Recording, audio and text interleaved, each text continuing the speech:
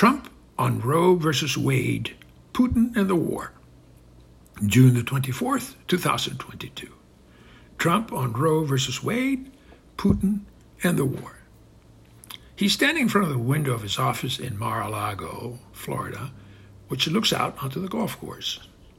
Finally, my vindication. Roe versus Wade is overturned because I put in those judges. My vision and determination have proven right. He smiles to himself, rubs his chin gently.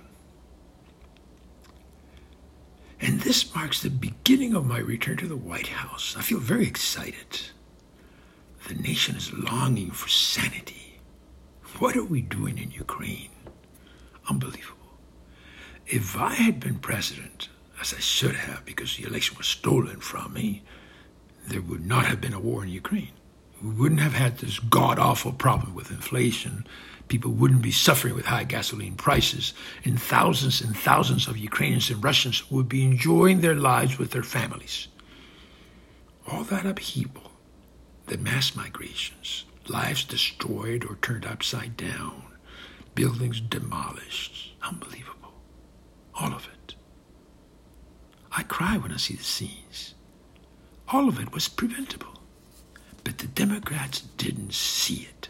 They just can't. It's not in them. They're an inferior brand of politicians. He shakes his head ruefully. If I had been in office, Putin wouldn't have had any reservations about picking up the phone and calling me up. Donald, I'm feeling very uncomfortable with Zelensky in Ukraine carrying on about wanting to apply for membership in NATO. I don't like it. I need your help. I'm feeling like they're setting up a trap for me.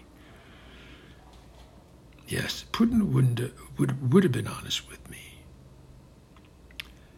Because we had that kind of relationship. And I would have helped, of course. I would have asked him what he wanted, and he might have said something like, I need to take Ukraine back, like when we had the Soviet Union. Since then, they have been a shambles, that country, riddled with corruption, and now they have all these neo-fascists infiltrating the government. And I would have said, Vladimir, make it quick. Just do it. Make it quick. If it drags on, it becomes a problem, so do it fast. It's a humanitarian thing to do anyway, so we can spare lives. Can you do that? And we wouldn't have had this disaster that the Democrats and the EU have created. Amazing. What a difference a man can make in the course of history. Next to the window stand a few golf clubs. He crosses and selects one, which he now holds in his hands and starts to motion as if he were about to tee off. What's this obsession with freedom? If you feel unfree, take a vacation for crying out loud. That will do it. If you feel unfree, go out and make money. Lots of it. That will do it. With me in the White House, the moment the EU members would have felt rattled by Putin's move to take over Ukraine, I would have invited them over and said, now let's be practical. What use is Ukraine to us? And they would have looked at each other and nodded. And I would have added, if we put sanctions on Russia, then they will retaliate and cut your oil and gas supplies, which will hurt the economy and nobody will be happy. Anyway, I've been on to you guys to increase your defense spending to 2% of GDP, and you haven't done it. So why get all upset now? Go with the flow. But what about Ukraine's freedom, some would have asked.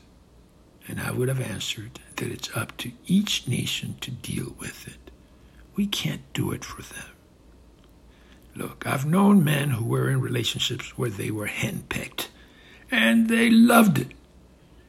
So it's up to each individual nation. If Putin is still president of Russia, it's because Russians like it that way. Otherwise, they would have thrown him out. Same with the Chinese. If they haven't revolted against Xi Jinping, it's because they love it. We're not created equal. Law of nature. And so with freedom. He swings the golf course. And again, still dreaming with that hole in one he's never got. But the Roe versus Wade decision has come close to giving him that sense. If I had been in office, there wouldn't have been this horrible problem with inflation and people starving. Instead, the markets would be soaring, everybody getting richer and richer. But the Democrats, instead of putting Zelensky in his place and telling him to cool it, fell for his act. Freedom.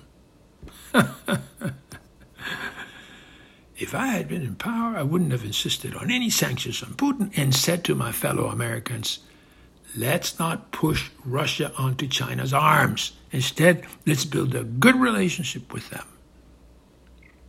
I'm more worried about China wanting world supremacy than Russia. But I can work with China too.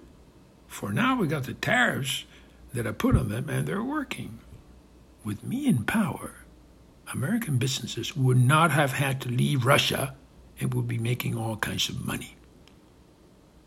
And when I returned to Moscow aboard Air Force One, I would have been able to get myself a Big Mac or two. He smiles to himself as he returns to the window and to look out onto the golf course again. In the distance, he sees his son-in-law, Jared, and Ivanka walking on the greens, golf clubs in hand. This overturning of Roe versus Wade has made up my mind. I will run again. The hearings on the January 6th incident will amount to nothing. Since I never incited any violence, all I wanted was for American patriots to remind the people counting the electoral ballots that there might be some cheating involved. That's all. But it got out of hand. Not my fault. And I regret the loss of lives.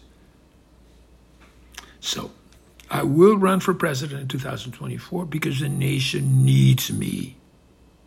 The country has lost its way, and I can set it back on the right path. Also get the wall finished, too.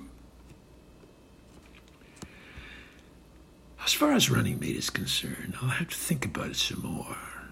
And I'm starting to think of Nikki Haley.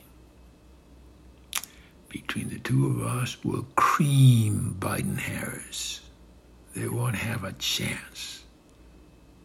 And after 4 years, I'll retire as the most consequential American president ever. He looks up at the ceiling. God, you with me, ain't you? I know you are. Oscar Valdez, Valdez with an S, also at medium.com, anchor.fm, Buzzsprout, Apple, and Google Podcasts. Thank you and good night.